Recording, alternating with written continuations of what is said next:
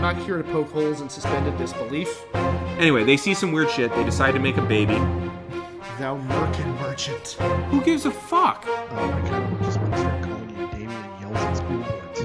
Well, we really like it here. It's kind of nice, and it's not as cold as back home, and the soil is a lot better. So yeah, sure, I think we're gonna settle. If I'm a peasant boy who grabs a sword out of a stone, Yeah. I'm able to open people up Well, yeah.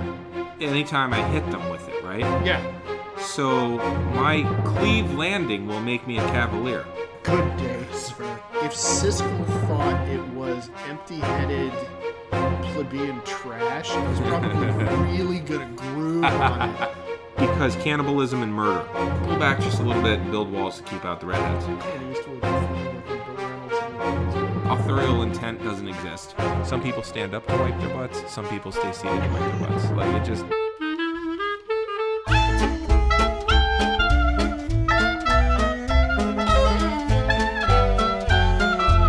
This is a Geek History of Time, where we connect nerdery to the real world. My name is Ed Blaylock. I'm a world history teacher here in Northern California. Currently actually teaching in person again for the first time in a year. And it has not been nearly the disaster I had feared it was going to be. I'm still not entirely thrilled with the situation, but it's going far better than anticipated. And how about you? Well, I'm Damien Harmony. I'm a Latin teacher up here in Northern California. I also have gone back to in-person teaching. However, I am not back in person. I am, in fact, still a box on a monitor in front of kids who today were housed in an auditorium, distanced. It's okay, but with a substitute who watches over them for me. So it is essentially the same thing I've been doing for a while. Yeah, quite honestly, and that's okay. It's just at a slightly different timeline, and no, that hasn't been a disaster. And a lot of my teacher friends have been very much rejuvenated by getting to see the littles, and I miss them terribly. But I know my history, and it's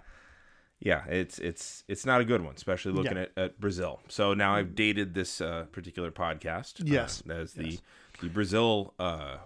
Variant has not yet come through and ravaged the lands all the way up through Iowa, as we all knew it would, leaving just a small band of teenagers to resist the hordes of Trumpanzees who have come in. On Magadan. Yeah, Magadan. Yeah, okay, there we go. So I was not sure. It was like, okay, is he going where I think he's going? Yep. Yes, he is. Indeed. Okay. Iowa, wait. Okay. All right.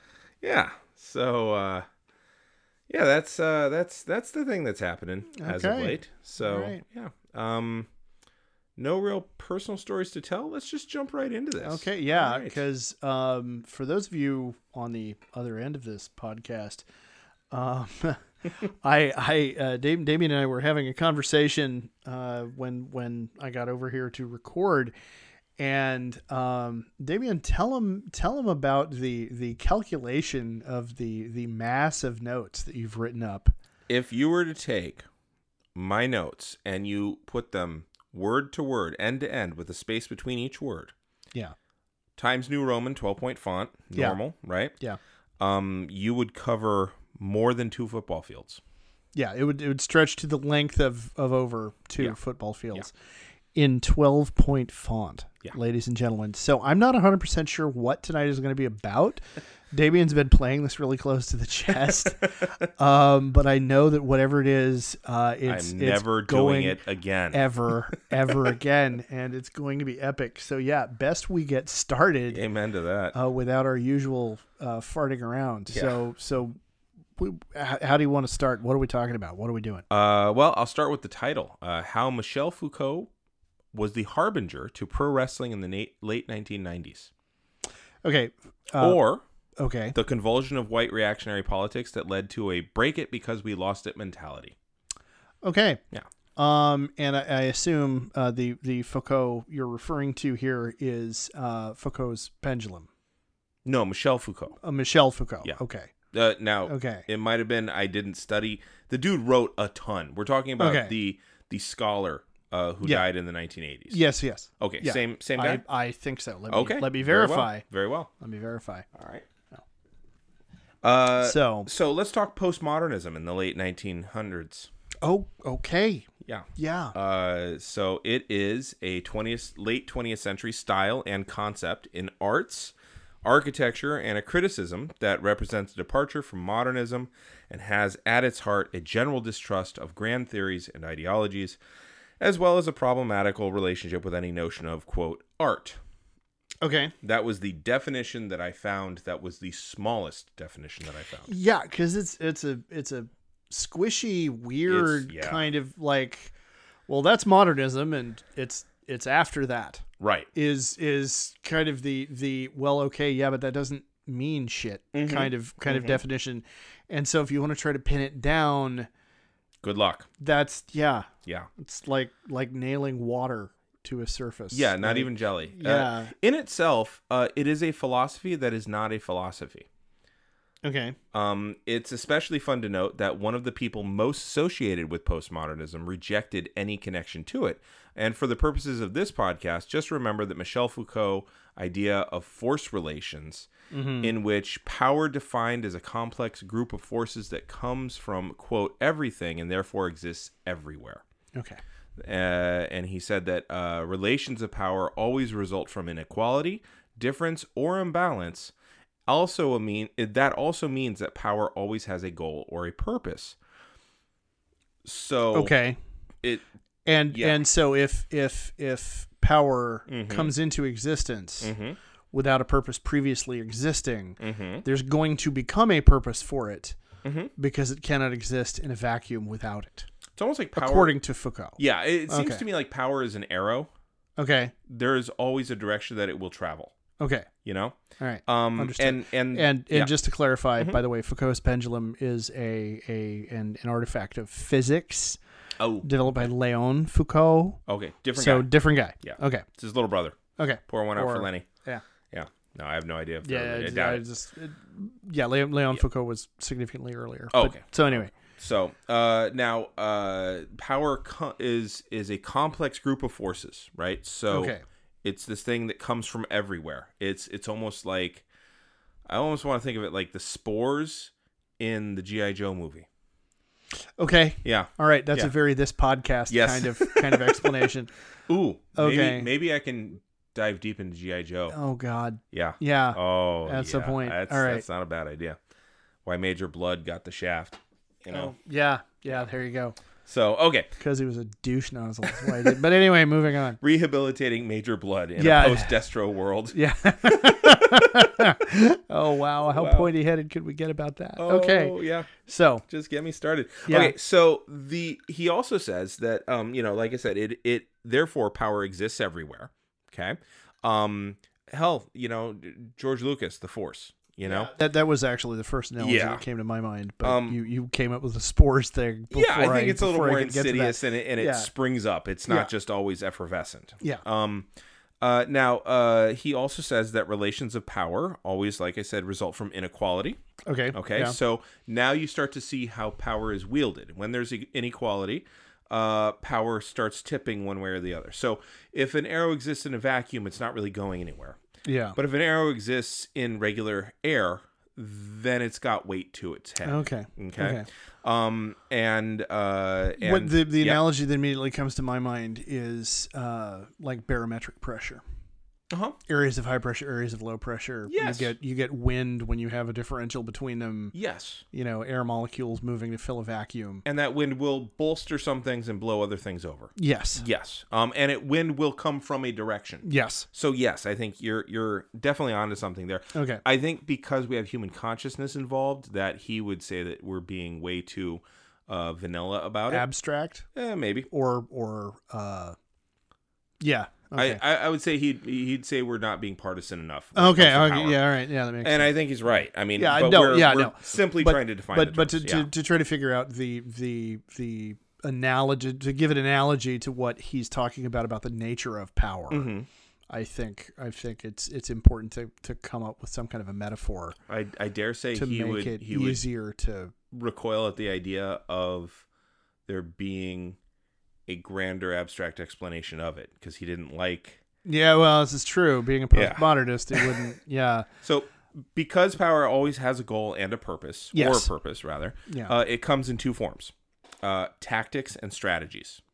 Tactics is power on the micro level. Okay. So the example that I found in the reading that I liked was that, for instance, if you take a person choosing to express themselves through their fashion, okay, that is tactical power. Okay. Your penchant for wearing a kilt. Yes. That is tactical power. Strategies, on the other hand, is macro level power, which could be the state of fashion at any given time. So back in the halcyon days of the early 2000s, cargo pants. Right? That just kind of took over. No. You know what? You and I, we're dads. Cargo pants are never going to die. Oh, I'm not saying I have a problem with cargo pants. Well, okay, let's go back to the 80s. We'll go to one that's really shitty for men. Okay. Pegging one's pants. Okay, yeah, right. Okay, yeah. So late 80s, early 90s, pegging one's pants. That was kind of a macro California thing. Yeah. Very brief, thank goodness, but there you go. So that's macro level. That's the state of fashion at the time, right? Okay. A better example, I think, perhaps a more visceral one, would be choice of brassiere. Okay. Right? So in the 70s, you have women saying, oh, fuck it, I don't want to wear a bra. Yeah. Right? The burning of the bra thing is apocryphal. It didn't actually happen other than as performance art. Yeah. But but in the 50s, you had 3 pounds of underwear on. It was clearly meant to both display at a grotesque level and control. Exactly. So I would say that like state, like the level of cantilevering and rigidity involved in I mean, of course, I've never actually seen one of the artifacts from the era, but the photographic evidence, there was a lot of, there was a lot of like, no kidding, overt control containment. Oh yeah, there's a wonderful book called the 50s, I want to say. It's just called The 50s. And it opens with the discussion of undergarments, not just bras, but also underwear and slips. Okay, it was really good. But anyway, the state of fashion in the 50s is absolutely macro power, which can the man in the gray flannel suit. Yeah, exactly. Yeah, everybody had a uniform of some kind they were expected to wear for freedom. Conformity Absolutely. For the sake of freedom. Yes. Yeah. Because otherwise, those communists will come in and make you all wear the same thing. Yeah. Right. So strategies consist of groups of tactics, combinations of tactics. Okay. So you can, in a micro level, by not wearing a bra, for instance, by going into thrift stores on Haight-Ashbury and buying clothes that were on sale for very cheap, that were from the 1930s.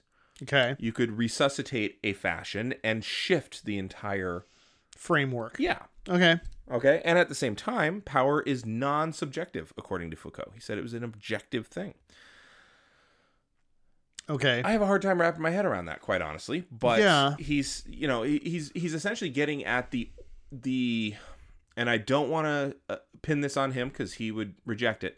But to me, it feels like he's getting to this idea of a living organism. Okay. A collective, a hive. Okay. Although I don't think that he would agree with that. Gestalt? Yeah. The Foucault Gestalt. Okay. All right. Okay. So now that we've gotten that taken care of, we're ready to discuss professional wrestling and its breakdown.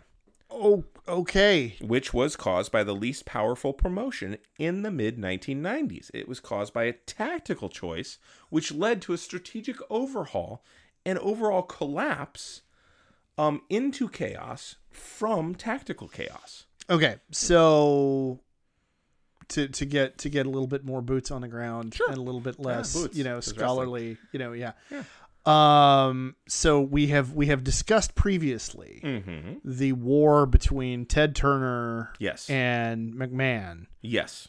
Because, McMahon had, generational, had a generational relationship to wrestling. Cause, his dad and I think his granddad had been running promotions out of New York since forever. And Ted Turner had gotten into the business as, a parvenu new guy, rich guy asshole. I'm into wrestling. And they just hated each other. Yeah, they were oil and water. Yeah, and the Which Night Raw War? Yeah, the Monday Night Wars. Yeah, Monday Night Wars was a pissing contest essentially between the two of them. It was no.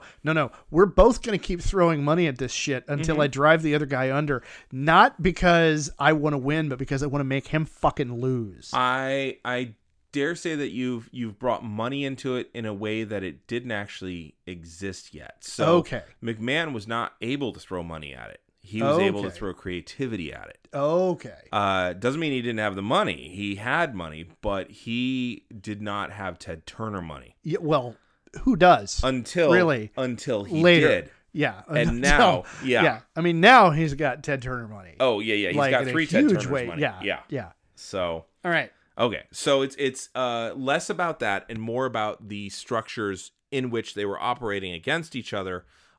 And frankly, it had less to do with their competition than it had to do with a small little upstart company in Philadelphia. Oh, wow. Okay. And none of that had anything to do with anything unless we unpack what happened in the 1990s. Okay. So in 1992, yes, as I have started at least half my podcasts, I swear, we've said a number of times, white entitlement to the White House was dealt a major blow. Yeah. One of their own, a rich white man from Texas, got in the way of another one of their own, the heir to the Reagan microphone, rich white man from Connecticut, who used his governmental connections to make a lot of really successful oil decisions in Texas. And because of that, they let another one of their own, a poor white man who went to college on his own merits, but who ultimately stuck as close to the center as he could, whom they didn't see as one of their own, into the White House. Okay, which is a really long way of saying Bill Clinton took the White House and Republicans were butthurt about it. And because in many ways they'd kind of split the party. Yeah. It was, I got to say, 92, probably the worst year to be a white man in America, because look what happened. A white guy got in power again.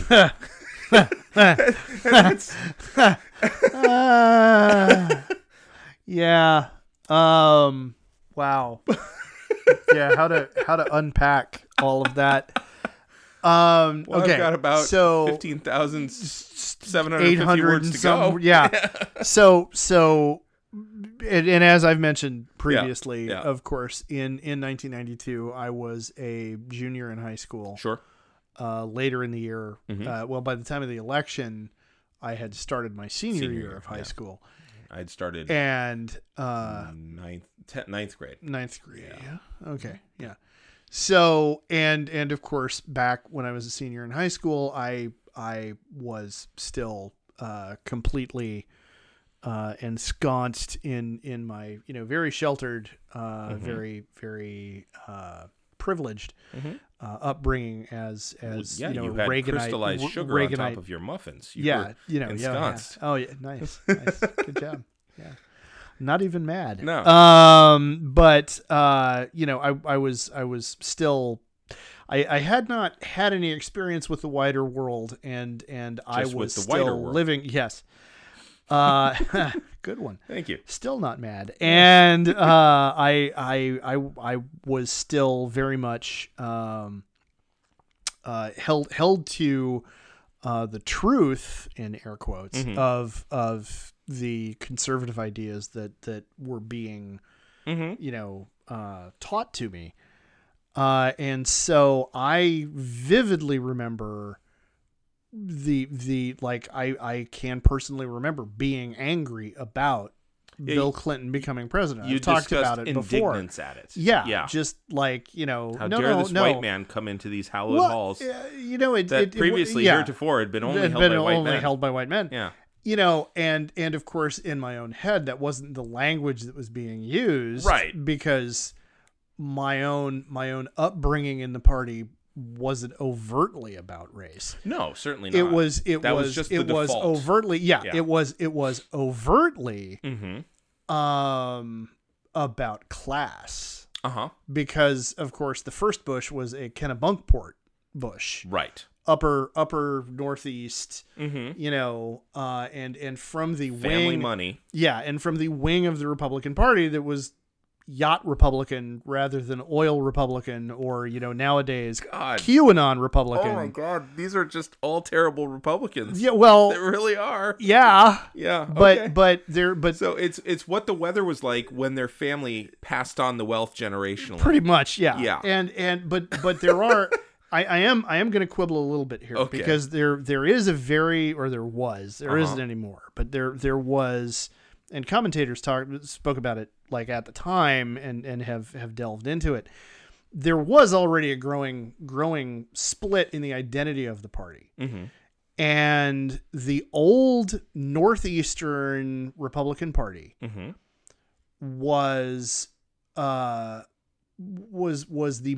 at that time the mainstream portion of the party, and Sure. that was still recognizably similar to, I'm not going to say the same as, but it was still recognizably similar to the Republican Party of Eisenhower.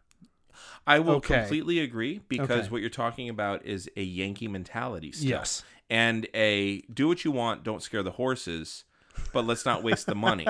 Yeah. Whereas Yeah. the Reagan and the Texas group, they're far west Yeah. and they're southwest. And those people are right shitheads when it comes to being Republicans. Well, yeah, and the truly hardest line social conservatives were out farther west. Yes, were the it's Texas and same- the Southwest Republicans, like you were your saying. Goldwaters. Yeah, yes, Yes. precise. That's actually Your that's Arizonans. one of yeah. the Far west Republicans. And what was interesting was, in one of the analyses that I read, and I wish I could credit the individual who talked about it, was if you go back far enough in our country's history, what you find is the upper class in the upper Northeast are descended from the Mayflower. Mm-hmm. The upper class in the South, who then moved westward Right. to try to expand slaveholding, and wound up then being the religious ideology behind That's what I was gonna say, social yeah. conservatism. Those folks are descended from the second and third sons of nobility Yes. from the old world who came across. And so their outlook on liberty Uh-huh. was all about, it's my property. I should be allowed to do whatever the fuck I want with my property. And a petulance with that. yeah, I had to an leave. entitlement. Yes. Right. And so the schism within the Republican Party was genuinely real. Yes. And the level, I didn't join in it. My own family didn't join in it, but there was internecine anger from, I'm going to say, the folks in the far west about, well, you said you weren't going to raise taxes and then you did. Right. My own father's statement was, it sucks. I wish he hadn't had to do it, but 13 times. but he had to do it. Wait, are you talking Bush or Reagan? Bush. Oh, okay, because and Yeah. I want to back up from Bush. You're 100% right about that schism. I'm with you on it. Yeah. I would back up just a bit to recognize that the two presidents that had lasted 2 terms, or at least been elected 2 terms, Yeah. since Eisenhower, were both men from California, therefore far west, Yeah. and they're both fucking phonies. They are hucksters. They grabbed onto an ideology as a means to power, and Okay. that's precisely what Nixon did, Yeah. and that's precisely what Reagan did. No matter how strong the veneer and how much that veneer looked exactly like other people's values, Yeah. it wasn't. It was a means to power for their own personal free, because if you look at both of these men's psychology, Oh, yeah. Well, here's they the have thing, though. deep Here's the thing. deep insecurities rooted in their own sense of inadequacy. Oh, yeah. Yeah. Oh, yeah. And the And they're thing is, phonies. They're yes. I don't mean to be Holden Caulfield here, but they're goddamn phonies. All right. Yeah. Sure. Yeah. Sure. Catcher. Whatever. No, you're not wrong. Yeah. I can't disagree with any of those points. The only quibble that I would make about that is, you stress the idea of what a veneer they held up, and I don't care how strong the veneer is, and I don't care how much they managed to masquerade like they had somebody else's values. I frankly, and maybe this is because I was born after he was alive and a force in politics, but I find it hard to believe that anybody ever looked at Richard Nixon and didn't just go like, "You're so full of shit. Your eyes are brown." Like, I mean, Reagan. I remember Reagan, and I remember Reagan had the charm. I don't want to go with the word charisma because everybody uses that word and it's true. Mm-hmm. But what it really was he genuinely did have a level of kind of how to work a camera and work a group. Yeah, he 100% did. Yeah, and he was he was a much better actor than Nixon. Than Nixon was. Yes. Nixon, I think if you nicked the surface, it became really clear real fast. Well, if you examine his posture and Reagan's posture. Oh yeah. Reagan gets red in the cheeks and acts like a Michigan grandmother who's been pissed off.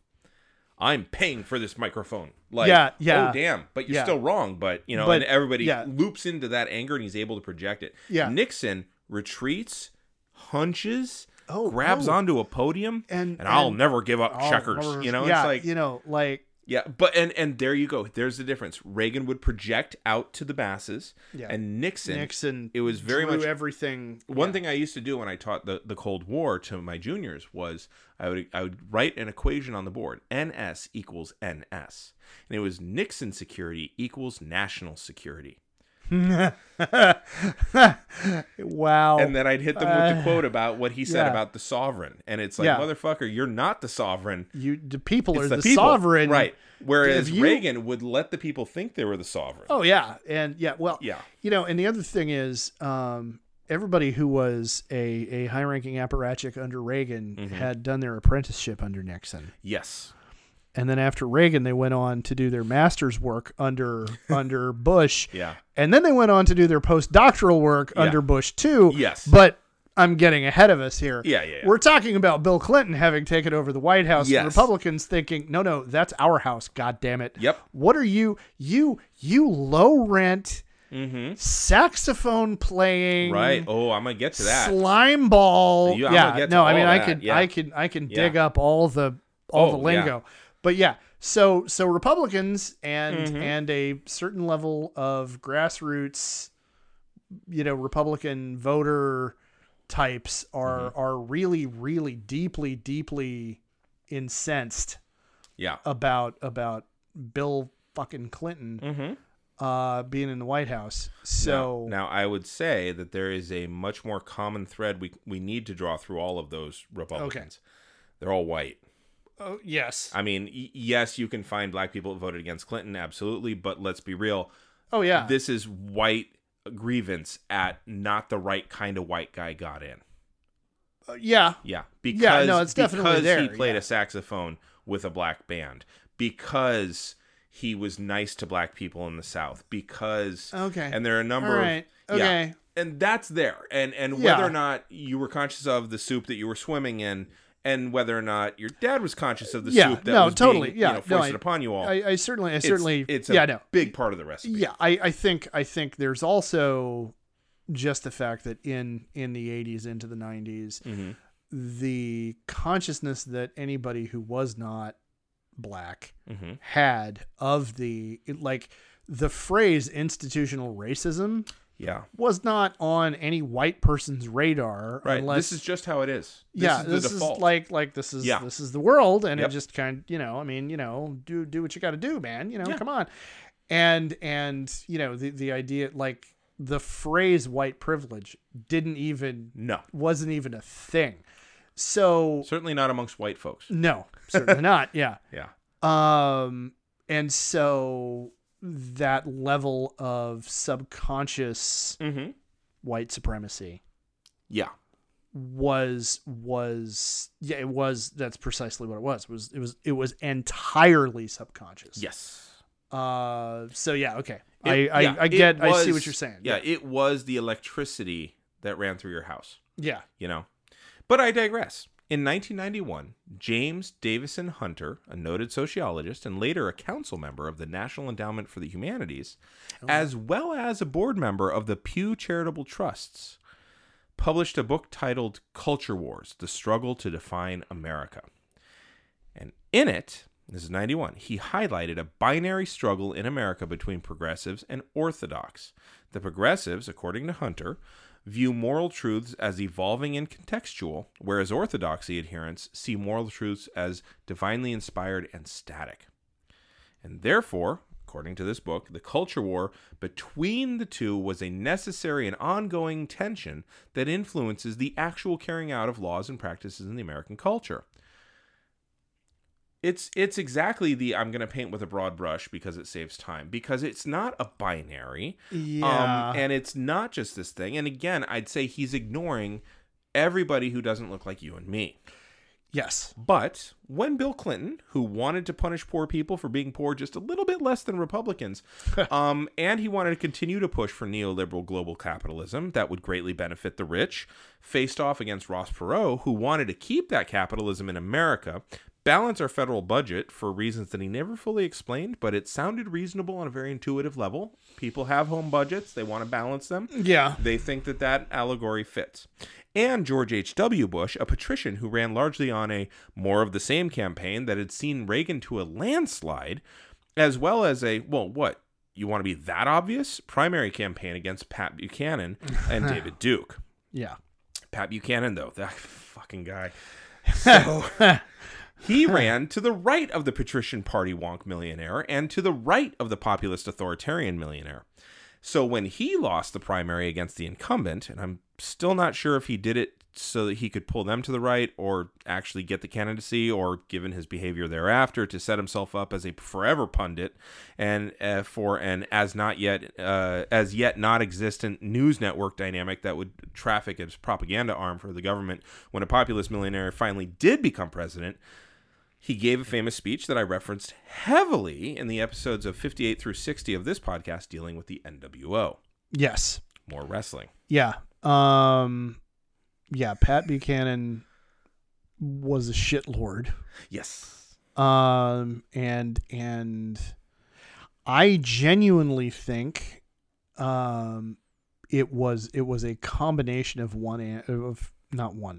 two and three. I don't think he wanted to shift the conversation to the right. Yeah. I don't think he was actually ideological in that way. I think he was about Pat Buchanan. Yep. And he either wanted to get the nomination or set himself up to be a forever pundit. Yeah. Either way, empowering himself. Either way, he was either, in the running to be president, and or he was going to be in a position to be able to, get on the news all the time as a conservative. Here's a conservative head. That makes good copy. Yeah. Yeah. Only not a conservative. He's a fucking reactionary. I like that because I don't think at that time he was a fascist, but I do think he was a reactionary. I think that he's occupying that space between fascism and rightist. Yeah. Yeah. Yeah. And as somebody who in a sane political system would be considered a rightist, as opposed to being, a socialist weirdo. No, you'd be considered a conservative. Okay. I don't think you'd be considered a rightist. Okay. Well, thank you. But as somebody who in any other developed nation in the world, you're on would the right. would be considered a conservative. Yeah. The people who were claiming at the time that they were conservatives, like with a capital C, making a big deal about it. That's really where the beginnings of the no, you're not actually conservative. Right. You want to drown government in the bathtub. Yeah. That's not conservative. You're a fucking reactionary. Yes. And then since then, we actually had a conversation about this on Facebook earlier today. We're right now staring down the barrel of a very likely gubernatorial recall. Yeah. Here in California, and what Damien and another friend of ours lamented was that the Democrat establishment in the state of California basically abuses the daylights out of anybody who's farther left than they are, because they know they can get away with it because, well, what are you going to do? Vote for those guys? Right. You know, and my statement there, I think is applicable here. Mm-hmm. Is, you know, the part of the problem that we have is we have this dichotomy within our state. What I said was I blame the Central Valley and Orange County. Mm-hmm. I also blame Los Angeles and San Francisco. Right.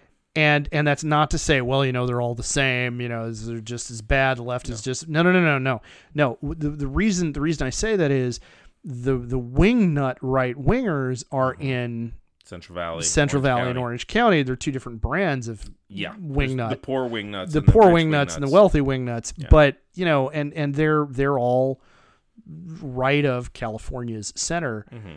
And then in San Francisco and LA, we have this vast urban, very diverse, very socially liberal set of populations who push for a more socially liberal agenda, push for more, you know, government intervention, all those kinds of things, very mainline Democrat kind of stuff. And the thing is, they have historically, over the course of the last 30 years, done it in a way that very frequently, and I know I'm guilty of this, we, even before QAnon, even before the Trump administration, and all the overt craziness that was involved there was kind of a, well, you know, it's the flyover part of the state. Well, you know, there are a bunch of guys down in Orange County. They're all rich assholes. There's this kind of, well, you know, they're assholes. What are you going to do? Right. And the knee-jerk reaction, because they're conservatives and it's all about a knee-jerk reaction from that is, well, fuck you. Sure. You know, and this knee-jerk defensiveness and this knee-jerk aggression, which then feeds into all of us going, yeah, well, I mean, you know, fucking look, man, come on, which then, you know, so it creates a feedback loop in our own version of the culture war. And the Democrat and the Republican Party or politicians within the Republican Party have capitalized on that by going, well, shit, I can ride this sense of grievance all the way to the State House. That's true. And even farther than that. And then the mainstream Democratic Party has looked at it and gone, yeah, we don't need their votes anyway, so who the fuck cares? Yeah, I would say that there is you know, okay. And I'm not trying to say that the level of wrongness there is equivalent at all. I'm actually going to take you a little bit to task about the progressiveness of both San Francisco and LA. Okay. Both have massive homeless problems, and both have tech bros and or uncaring Democrats making it more and more illegal to be homeless. Yes. You know, you have, I mean, all of California is pulling rightward, unfortunately. Yeah. And so what we call progressive is kind of like, you know, that skin that grows on the top of soup? Yeah. Right? That's kind of it, but you poke it and it goes back to being water. Yeah. That's kind of it's turning into. Yeah. Like you go to San Francisco and I mean, you have to walk in the street around the homeless encampments. Yeah. And usually you're walking around the police attacking the homeless encampments, who are empowered by typically a Democratic mayor. Yeah. And again, what are you going to do? Vote for the guy who wants to kill the homeless? Like, yeah. So there's gonna be a lot of you're that not. You're totally. Yeah. No, you're not wrong. Yeah. But you know, my thesis regarding the mechanism of it all, I stand behind, and I think that's the very beginnings of that. Buchanan was indicative of that process really getting underway. Yes. Now, suffice it to say, white people were hella mad that white people lost to white people who said that non-white people didn't deserve it as bad as they'd had it in the past. And Buchanan's speech really crystallized and codified along with the term from Hunter's book, The Culture War.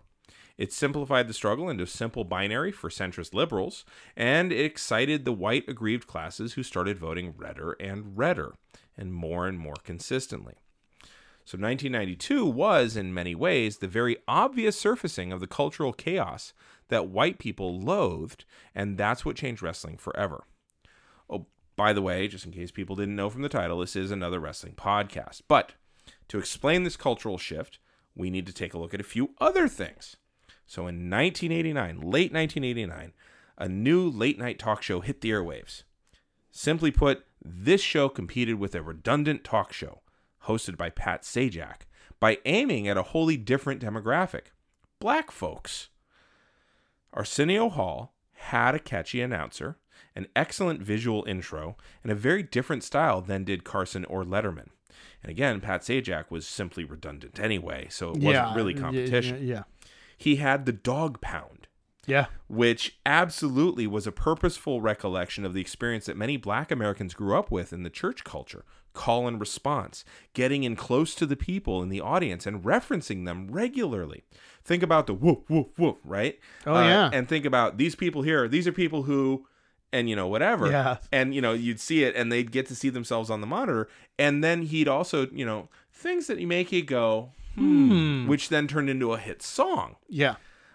All of this is call and response. Now, this show played exceptionally well to the younger demographic as well as BIPOC audiences.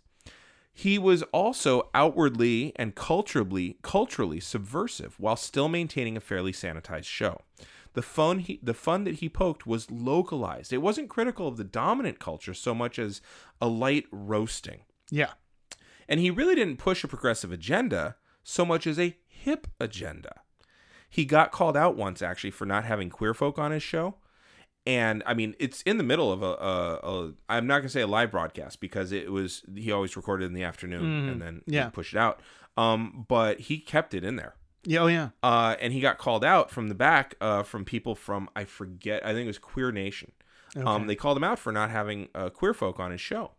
And he went right at him. He's like, I have plenty of gay people. They just don't tell people that they're gay. Now, this is early 90s, late 80s. Don't ask, don't tell. Yeah. And he kept coming back at them with the arguments that a person's sexuality was a private matter. And kind of like you said, don't ask, don't tell approach. And he went off on them vibrantly. And he set them in opposition to himself, saying, I am a black man. I am the most minority of minority. I can't hide who I am. And so he's inverting what they're saying. And he's not wrong. They're not wrong. And then he says, you want to do that, you go get your own show. Yeah. And so now he's pulling on his own exceptionalism there. And he says, you want to do that, you book who you want. And he reiterated over and over again, it's nobody's business if my guests are gay. And he aired this 7-minute, fairly one-sided argument because he's the only one with a mic. Yeah. Now, as a young show, Arsenio Hall grabbed a different segment of celebrity. If people were in major blockbuster studio films, they typically went to Carson. Yeah. If they were in rom-coms and or zany comedies that were still studio films, they'd go to Letterman. But if they were young stars, if they were appealing to what was, at the time, starting to be dubbed as the MTV generation, they went on Arsenio. And Arsenio loved having over-the-top personalities. And this means a lot of wrestlers. Oh. No fewer than 10 wrestlers showed up on his show over the course of 5 years. Really? Yeah. Okay, I had never thought of that, but okay, yeah, you're right. All right, yeah. In June of 1992, he even had Bill Clinton on, which helped Clinton gain a lot of traction with young folks who otherwise got the youth vote that might otherwise not have shown up. Exactly. Yet again, they would have sat it out. Yeah. But here's the thing. The late night talk shows like Carson and Letterman weren't really losing audiences to Arsenio Hall. You're not going to turn, you're in your 50s. You want to see what Dom DeLuise is saying to Burt Reynolds. Well, yeah. You want to see Karnak. You've seen it since you were 20. Yeah. Right? Letterman, Sis Boom Ba. Yeah. Sorry. I get, one of the greatest moments in talk TV ever. But anyway. They were, however, seeing slight shifts in their beloved staples of late night talk shows. Letterman, who'd always been a bit edgy and subversive, even had a wrestler on in the early 80s, as had Carson. Yeah. He started courting younger stars. Carson, not as much. No. Because Carson didn't need to. Well, and in May of 92, he retired. Yeah, this is true. So then the late night folks lost an icon, right as Arsenio was gaining a lot of notoriety. Mm-hmm. But don't worry, white people. Jay Leno came in, and tepid humor continued to have a place to live. Okay, so real quick. Yeah. Since Jay Leno got mentioned, Yes. I heard somewhere recently that like there are only a couple of comics that everybody in comedy hates. Mm-hmm. Jay Leno is one of them, and Carlos Mencia is another one. So Carlos Mencia is hated because he steals material. Okay. Jay Leno is hated because he's so successful at knowing exactly what the lowest common denominator is. Okay. And yeah. Okay. Now, I think people more hate him professionally than they hate him personally. Most people hate Mencia personally and professionally. Okay. Not because they've even had a personal relationship with him, but like you don't steal jokes. Yeah. Okay. Yeah. All right. So that's as far as I could tell. All right. Yeah. Okay. I had a stand-up comic here in front of me. I figured I'd ask about it. So yeah. So Arsenio Hall. Yeah. The whole late night war because Carson left and like Letterman thought he would get it, he was going to get it, and then centers on the white folks, and it's white audiences that care about that. Young audiences don't give a shit about that because they're all watching Arsenio. Yeah, because Arsenio, like, he had this cool thing. It was like it wasn't quite a scrim, but it was like this big thing, and it looked kind of like a sweater from the 90s mixed with stained glass, and it would just slide to the side. Yeah, and he's standing there with his legs kind of outstretched, making his body look like an A. Oh yeah. And you've got the announcer, and his hands down, his head down, right. and then he'd look up and boom with the finger up. Yeah, man. It was awesome. No, it was amazing. So what's noteworthy here I was really sad when that show went off the air. I still am, thinking about it now. And again, and again, remember when he came on the air, I was still, little, Reaganite, little Eddie baby Republican. Ed. Yeah. But even I thought he was a hell of a lot cooler than all those other guys. I always thought Letterman was an asshole. I've never gotten on with Letterman. Everybody talks about his subversiveness and stuff like that, and it's just like I've liked him now that he's older. Mean. Yes. I did a bit of a deep dive into him, and he's just not nice to the women. Like, as he's aged and now that he has a child, I think he's chilled out. Okay. But yeah. Okay. So despite the relatively short run that Arsenio Hall had, what's noteworthy is that it had a massive impact on the culture. It legitimized youth culture of the late 80s and early 90s, and that led to the validation of a culture war that was brewing. Okay. The youth see themselves as a force now. Okay. And so now the older folks who are like, oh, God, there's a culture war. See, they recognize that they're a group. So ipso facto, as surely as the sun must rise, there has to be then a war between us and them. And my son must fall. Yeah. Wait. Huh? Yeah. Okay. Well, and it's like, oh, see, they're progressive. We're orthodox. We're the saucer that cools the cup. They're gonna try to reach for too much. We're gonna pull them back, and that tension is such a comfortable paradigm. Yeah. For centrists. Oh yeah. It really, because it literally is. Oh, it's this tension between the two. I mean, it's Luke Skywalker's definition of the Force. Yeah. I mean, it's yeah. So additionally, there was another reason for white people to be afraid of the impact that black and hip-hop culture was having on white kids.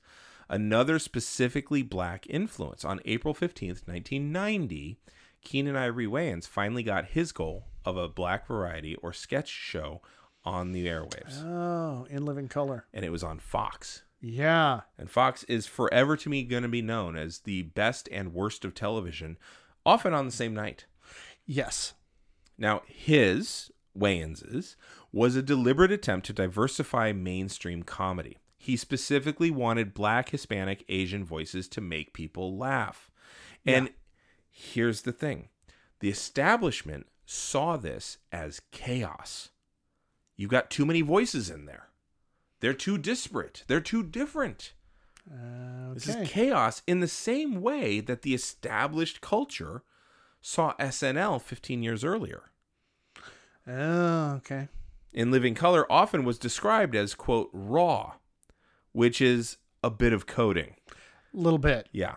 Even its introduction carried with it a feeling of wobbling chaos, a record spinning too fast, something almost out of control. If you remember, each person who was featured on the show, they were painting the screen in front of you. Yes. They were assaulting you with color, in living color. Yes. And, Jim Carrey threw balls at you. Somebody else took a bike. David Alan Grier took a bike and went up and down with the tracks. Yeah. Different people were splashing paint on you, and some people did wax on, wax off on you and stuff like that. Yeah. But it was assaultive. It was like, God, we're gonna hit you with this. Yeah. So there was just an aspect of this is not very overtly, literally in your face. Yeah, literally in your face. So the opening set was a faux rooftop, echoing a very urban sensibility. Yes. But also very New York. Yes. Sensibility. And very New York wage earner sensibility. Yes. Because people hang out on the rooftops, And there's a lot of different apartments. There's a DJ on the balcony of one building, and the Fly Girls, most of whom were not white, were dancing on another rooftop. And someone would often come out of the rooftop entrance, usually Keenan Ivory Wayans, to introduce the show. And so it had this kind of laid back / chaotic aspect to it of we're going to get to this now. Yeah. Similar to Arsenio's audience. Now, eventually, most of the Wayans siblings would cease to have anything to do with the show, but I'm more looking at what the show meant in the context of the 1990s. So for the early 1990s, the parodies, the examination of race relations in America, the in-your-face rawness of In Living Color, all pushed comedy into new places, bringing new faces into the living room, or separating the watching habits of the young and the old. Okay, yeah, definitely separating the watching habits of the young and the old. I can totally yeah. Okay, that makes Yep. That intuitively makes sense to me. So while Arsenio Hall had a TV show, and while In Living Color is far more daring than SNL at that time, a number of things are happening in the news. The dominant culture is having convulsions of violence. In March of 1991, the California Highway Patrol and the Los Angeles police officers chased a man who was driving drunkenly on the freeway. And then they chased him through residential neighborhoods at very, very high speeds. Eventually, this man was cornered and his companions were made to exit the car. And at first, the driver, Rodney King, grabbed his butt and was giggling. He was, after all, drunk. This led an officer to draw her gun for fear of his being armed. But in 1992, police were allowed to de-escalate, and the ranking officer on the scene ordered everyone to holster their weapons. Then they swarmed him, claiming that he resisted arrest, and he was tasered in the chest by one officer and beaten with batons by 4 others. At one point, the ranking officer moves to stop everybody, claiming that he's had enough. But as King tried to get back up from a prone, having been beaten position, he ordered them to resume the baton attacks. King was struck 56 times with batons, tasered, back then it was called a stun gun, and kicked 7 times. And then after this, the police subdued him. Now, none of this would have been known but for a videographer taping it. Initially, this person who took the video wanted to give it to the police, but the LAPD didn't respond to his queries at all. So he sent it to KTLA, the news station. KTLA edited some of the blurry stuff out at the beginning to show the more clear footage, and it becomes a national story. It's undeniable proof of police excess. It's right there. Your Honor, I refer you to Sony. It's that simple, right? Yeah. And nurses after the fact reported that the officers involved were bragging about what they'd done, which tells me that the officers had brought him to the hospital. Yeah. The police chief, Daryl Gates, who is a special kind of prick all over. Yeah. He said, quote, I stared at the screen in disbelief. I played the 1-minute, 50-second tape again, then again and again until I had viewed it 25 times, and I still could not believe what I was looking at.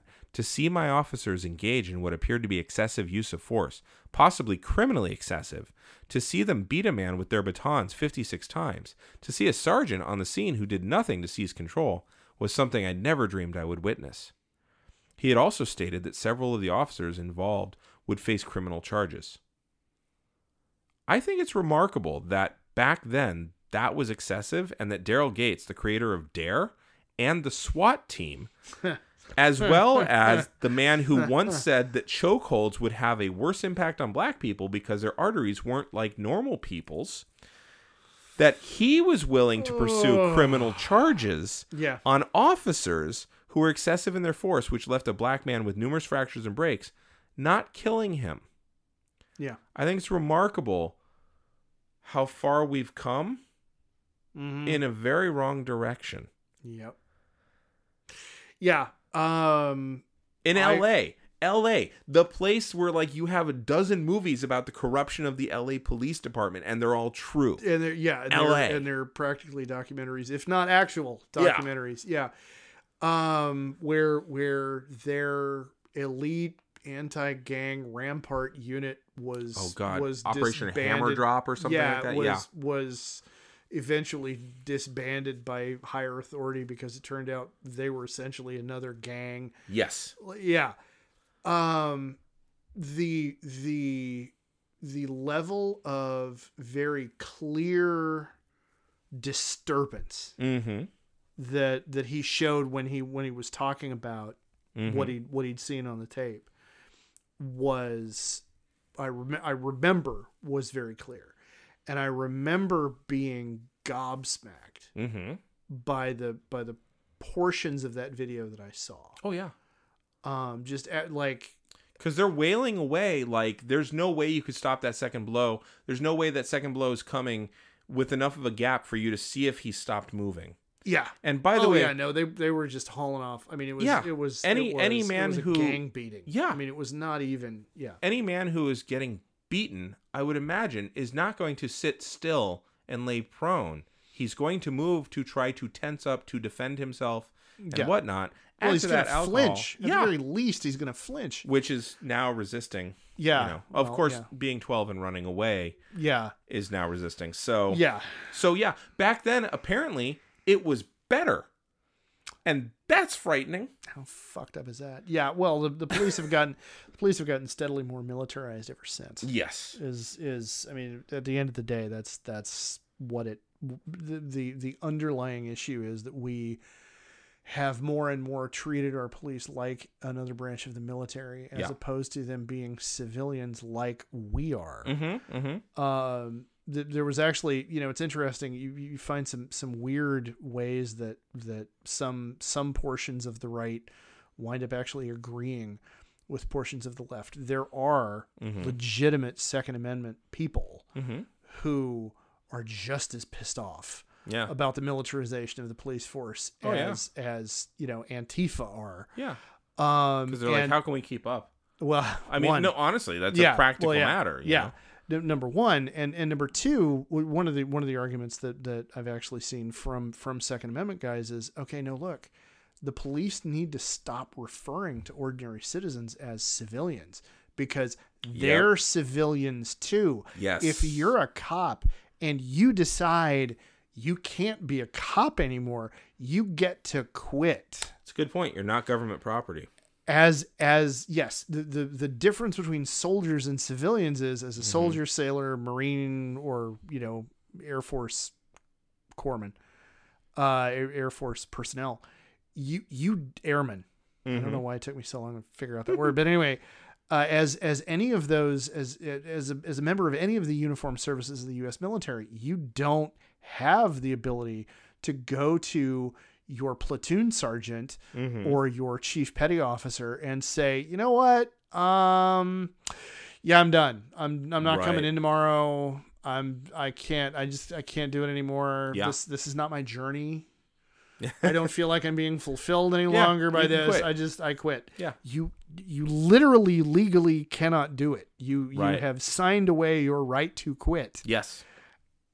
And So I would also say that the racism that existed back then has gone largely unaddressed. Yeah. And so when you increase the militarization, you increase the separation, you actually probably will see a commensurate rise in the racism as well. Oh yeah. And the shifting of the Overton window in the population at large toward authoritarianism and allowing police more and more discretion, allowing them to get away with more and more. I mean, I'm sure if we looked at statistics, the rate at which people are shot dead by the police has increased dramatically since then. Yes. I mean, yeah, there are so many things about that incident that sadly should have been a bellwether, but weren't. Yeah. Now we're looking back going like that's better than dying. So like what? And by the way, that was 91? Yeah. March of 91? Yep. So that's 30 years ago. Yeah. Last month. Yep. So neither Arsenio Hall nor In Living Color would touch the subject, at least that I could find, until the riots happened the next year. Yeah. And when the riots happened, Arsenio was recording his show, but the riots were literally ongoing because he's recording in the afternoon. His guest, Courtney Cox, was a no-show. Yeah. But he did have Mayor Tom Bradley on as a guest. Tom Bradley, the first black mayor of LA, if I recall correctly. Yeah. He also opened with a speech by MLK, which was interspersed with the footage of the LA riots of April of 92. I found that a little jarring. I know what they were going with, and probably at the time it worked. But looking back 30 years later, I'm like, yeah. Oh, well. Yeah. It's what happens when you have, TV producers. Yeah. Deciding. Trying to be profound. Yeah. And so the jury had acquitted all 4 officers of their charges despite having clear videographic evidence. The city erupted in riots, partly due to the King beating verdict, but also due to the frustration and distrust over the possibility of justice over the killing and assault on black folks, such as King, as well as Latasha Harlins. I'm not going to get too much into Latasha Harlins, but essentially she was a 13 or 14-year-old girl who was shot point blank by a Korean store owner after an altercation between the two of them over the price of something. Yeah. And her killer's sentence was very, very light, and people appealed and said, no, make that heavier. And that sentence, being so light, was upheld 1 week prior to the verdict of the King beating. So you've got a lot of coalescence here. Now, what's notable about Hall's show at this time was that it was contemporaneous with the riots. Arsenio also asked Mayor Bradley, quote, "What do you tell young teenagers, black and white, around the country about our system that appears right now not to be working, our judicial system?" And the mayor responded that the justice system had never been just, fair, and balanced. Wow. Yeah. And a late-night talk show is calling out all of that. Appealing to young people and naming the system as broken and needing change. And Arsenio Hall linked the economy to what was happening as far as the looting went. Okay. So much as quoting one of the looters, like, why are you looting? It's free. And he's like, economically, it's sucked here for a while. The riots themselves were 6 days long. 63 people dead. Oh, convulsive. 2,383 injured. 12,111 arrested. Over $1 billion in property damage in 1991 dollars. Yep. Of those killed during the riots, 2 were Asian, 28 were black, 19 were Latino, and 15 were white. No law enforcement officials died during the riots. Mayor Bradley said on the day of the verdict, he said this, quote, "Today, this jury told the world that what we all saw with our own eyes wasn't a crime. Today, that jury asked us to accept the senseless and brutal beating of a helpless man. Today, that jury said we should tolerate such conduct by those sworn to protect and serve. My friends, I am here to tell this jury, no. No, our eyes didn't deceive us. What we saw was what we saw and was a crime. We must not endanger the reforms that we have achieved by resorting to mindless acts. We must not push back progress by striking back blindly." That was a mayor of the 3rd largest city in the country, or 2nd, based on how Chicago's doing that year. Yeah. Of the country, saying that the jury done got it wrong. Wow. The assistant police chief of LA stated that this was an incitement to riot because, of course, the assistant police chief said that. The police specifically pulled back from almost all areas where rioting was occurring, too. During the riots, Reginald Denny, you might remember him, he was pulled from his truck. He was beaten and kicked and had a cinder block thrown into his head by 4 black men. Yep. I do remember that. The glee and celebration that accompanied his near-fatal assault was all captured from above by a news helicopter. There were no police in sight, as they'd pulled back from Florence and Normandy prior to that. Yeah. What people later would forget about this incident was that it was also 4 black residents of the area who helped him get the medical attention that saved his life. Yes. So were the doctors who worked on him. Denny himself tried repeatedly to remind folks of these facts. Now, by the next day, the LAPD started trying to contain the violence, and after a full day of fairly non-responsive activity. Famously, Daryl Gates went ahead to go to a fundraiser on the first night. By day 2 of the riots, the California National Guard were mustered, though they took another day to actually get there in any numbers, and that's partly because they'd loaned out their equipment to other people. Yeah. Then President George H.W. Bush declared that, quote, anarchy would not be tolerated. And this is, in many ways, the defining gulf in what would come to shape the 1990s. Order, establishment, traditional values, and ultimately whiteness on one side, chaos, anarchy, radical change, urbanness, the youth, and not a little blackness on the other. Okay. You have an acceptable, established traditional violence on one side representing order in the police. On the other side, younger, more chaotic, more dangerous to the establishment violence without the rules backing it up. How much difference is there between Reginald Denny getting beaten down and Rodney King getting beaten down? 4 on 1, 4 on 1. Okay, now this one was more, the King beatdown was more ethnically diverse, because that doesn't make it better, though. Yeah, no. You know? Yeah. And also it was more organized. Yeah, it was done under color of authority. Right. Whereas this one was filmed from above by the news. Yeah. And don't get me wrong, there was glee in it. You know, the one guy who hits him, he does like a touchdown dance. Yeah. Now, he has his own story, and I did a deep dive on that, but I didn't want to get so lost in all the details here. But it's really quite fascinating to see why he was acting the way he was, considering what he had done previously and what his brother had done previously. But you've got the police attacking a man and leaving him near death, and then celebrating about it later, bragging to each other. And you've got these 4 men, not trained, attacking a man and leaving him for death and celebrating at the moment. This kind of violence didn't have the rules backing it up, basically. Yeah. If only it were a conversation between order and anarchy, though. But the problem is that it wasn't. Again, that's a wonderful binary to paint over it. But it was more of a struggle of dominant and white older culture to maintain its dominance. It's a struggle for status quo against a demographic shift. From 1980 to 1990, white folks and black folks increased in this country along similar trajectories. But the increase among Hispanic and Latino folk went up nearly 60% from 80 to 90. Yes. The age difference was holding fairly steady, around 26 to 27% of the population staying under 30. And the population over 60 was holding steady, around 19%. So there's no real changes in those demographics, but there was a hardening tension surrounding how the old felt about the young and how the establishment felt about their hold on power.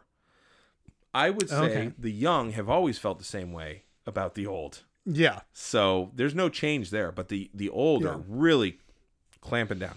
By 1990, the baby boomers were stepping onto the main stage, and their parents' generation was beginning to exit stage left. And I think I'm going to stop us there, because that's one riot on this coast. And in the next episode, I'm going to talk about another riot on the East Coast. Holy crap. So, yeah, we'll get to the wrestling. Eventually. Yeah, eventually. But, I got to set the stage. So, so far, do you want to just bounce out of it and come back to the gleaning, like maybe after the 5th or 6th episode of this? Or oh God Almighty, Batman all over again. Oh no, at least Batman had some optimism to it. Yeah. I do want to say while we're here, before we get into the next episode, I had forgotten the details. Yeah. Of the Rodney King riots, uprising, whatever word you want to use. And what I keep going back to, like talking about it, thinking about it in my own head, a lot of, or a number, maybe not a lot, but a number of my classmates who were from the same demographic as me, middle class white guys. Right. Had very visceral reactions to seeing what happened in LA. Mm-hmm. And it's only looking back on it now that I realize how much racial bias and how much just how much subconscious racism was involved in those responses. Was because one of my friends who I now haven't been in touch with for years and years, I remember he made a point of saying, well, in the video when he was getting up, I can see how, a cop might have thought, when the one guy hit him and that pushed him in a direction that, maybe the other guy, wasn't paying attention. Doubt, and mental gymnastics. And people were talking about he was high on PCP and they thought that he was. It's like he tested negative for that. And just the fact that our collective consciousness as progressive leaning white people has shifted. And part of that is life experience because, of course, I'm 46 now and I was, 17 at the time. Right. But nevertheless, the just the fact that, again, the very idea that such a thing as white privilege existed wasn't on the radar of anybody in my neighborhood. I mean, it wouldn't be for another 25 years before I heard the phrase. And just the good old days really fucking weren't. Well, no, they, and I don't know if our generation is able to feel that way about the good old days weren't because we have the advantage of so much video record and so much there's so much media still floating around out there that we can regularly be confronted by. Oh God, I thought that was funny as hell when I was 19 and I need to go apologize to some people, like oh my God, the being confronted with our own cringe from that time is something that, our parents didn't ever have to do. No, because the home videos that they had there were no sound to them. Yeah. At the very least. My mom not regularly, every few years she'll watch like home videos and she'll just like call me up and apologize again. Yeah. She's like, I was mean to you. I was so mean. I'm like, yeah. Yeah. And good she's that you like, recognize but it's right there that, on video. And I was like, yeah. Yeah. Well, and before our parents, of course, my folks are tail end silents. Right. Yours are boomers. I'm pretty sure. My dad is a silent. Okay. Yeah. He was born in 43. Okay. So yeah. But their generation never had to deal with that. We on the other hand, so for them it was I remember when I was 12 and I could go nostalgia down. Nostalgia got to be nostalgia. And for us, nostalgia is really great right up until you watch it and you're like, oh man. Damn it, really? I thought I was just being edgy. Yeah, I was a real douche nozzle. Yeah,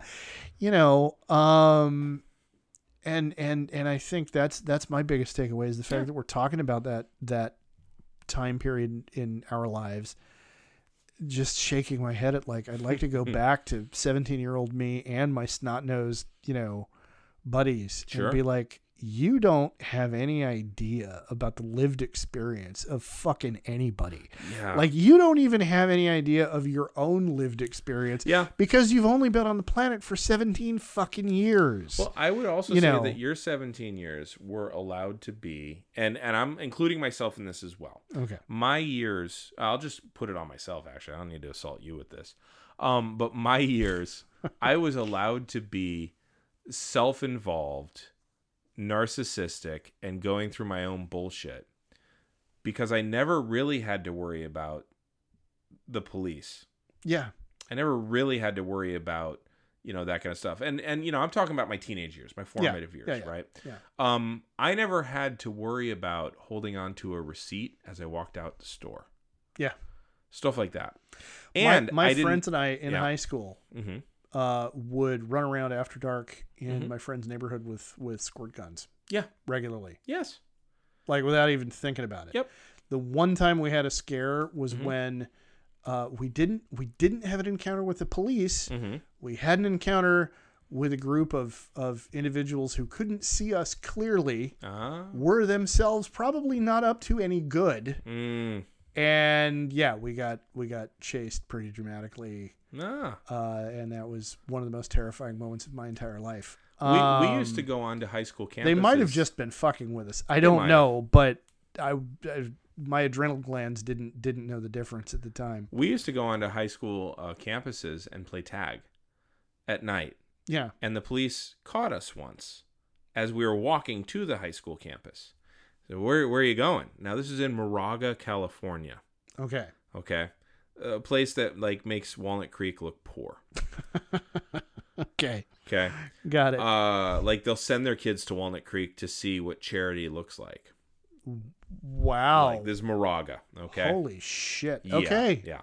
So the police stopped us. And where are you going? And quick thinking, I was like, oh, we're going down to Nation's Hamburgers to get some water. I'm thirsty. Figure it's very specific, kind of oddball. They're going to leave me alone. And then they're like, well, we think that, you might be prowling. I'm like, how would I be prowling? I'm not even walking. I just got mouthy as fuck with these cops to the point where they told me that I said something. And you know me, when somebody tries to gaslight me. And I went at them a little bit. I'm like, no, you said. And I had my finger in their face. And they put their hand not on their gun, but on their nightstick. And, and my friends are like, Damon, just come Shut the fuck up. That was my experience. And I was indignant at being gaslit. Well, So, because, And here's the thing about all of that was that one of the reasons I was allowed to be so painfully mediocre and so painfully unaware of the rest of the world and its workings was because in the soup in which I was cooking, it was mostly potatoes. Yeah. Yeah. There were hardly any vegetables in there. Yeah. I don't know if that metaphor holds, but you get the idea. Okay. Yeah. So starchy and white. Very starchy, very white. Yes. Yeah. We'll stick to that. And so how could I have heard other it wasn't people's really a soup so much as a chowder. Yeah. Yeah. Corn chowder at that, So anyway, you got stuff for people to read this time? I'm going to highly recommend anybody who's following the podcast, read up on Dune, the original novel. Because as I mentioned in our last episode, when we get done with this epic, whenever that winds up being, God help us both, I'm gonna start educating Damien on the classics of the canon of literary quote I like it unquote science fiction. We're gonna start with that one, and so if you want to be kind of up on that, I very highly recommend that you read Dune by Frank Herbert. So that's my big recommendation. Okay. How about you? Well, I'm going to recommend Twilight, Los Angeles, 1992. Okay. It was a one-woman play. Oh, okay. And I saw it on TV. It was on PBS at one point. Or at least they showed the development of it. Okay. And the woman's name is Anna, and I don't know her middle name because Latin fucks me up. I'm going to pronounce all the letters. Diavere. It could be Devere. It could be Diavere. I'm not sure. But Anna Devere Smith. I think it's just Devere. Devere, fair enough. Anna Devere Smith. And what I loved about it was that it showed us the process. She interviewed over 300 people about the riots, including Daryl Gates, Maxine Waters, a nameless juror on the Rodney King trial. I believe she interviewed... I want to say she interviewed Charlton Heston. She interviewed like some roundtable discussions, including some activists and Daryl Gates at the same time, and they start going at it. And and he's like, after 400 years of slavery, he's like, oh God, with that. And she's like, one thing we're not going to do here is disrespect each other. And she was kind of tone policing the activists, but she was looking at Gates. But it's a one-woman play, and she plays all the characters, obviously. She learned Korean specifically to say some of the dialogue that some of the Korean people in the riots experienced. It is a phenomenally pathos-laden play. Okay. Read it. Go find a version of it that you can find on screen as well, because it's really good. So that's what I would recommend. All right. So, all right. Well, where can people find you on social medias? I can be found on the Twitter machine at EH Blaylock. I can be found on Instagram as EH Blaylock, and on the Twitter as on the TikTok as Mr. Blaylock. And we collectively can be found at Geek History Time on the Twitter machine. And where can you be found, sir? On-air meeting, I think from now on we'll have me go right after you, because the show should be the last thing there. That makes sense. Yeah, after 100+ episodes, we just figured that out. Maybe we ought to do that. But anyway, still, as of this episode, you can still find me on Twitter at DaHarmony, 2 H's in the middle. You could also find me at the same address on the Instagram. Yes. And that should be enough as far as the social medias. You can also find me on iMacPun, twitch.tv/iMacPuns. Okay. And twitch.tv/ capital punishment or capital puns for the various shows that I'm on. So go give those a look, and usually you can watch the previous episode and really enjoy that. So very cool. That'll do. So, all right. Well, for A Geek History of Time, I'm Damian Harmony. And I'm Ed Blaylock. And until next time, keep rolling 20s.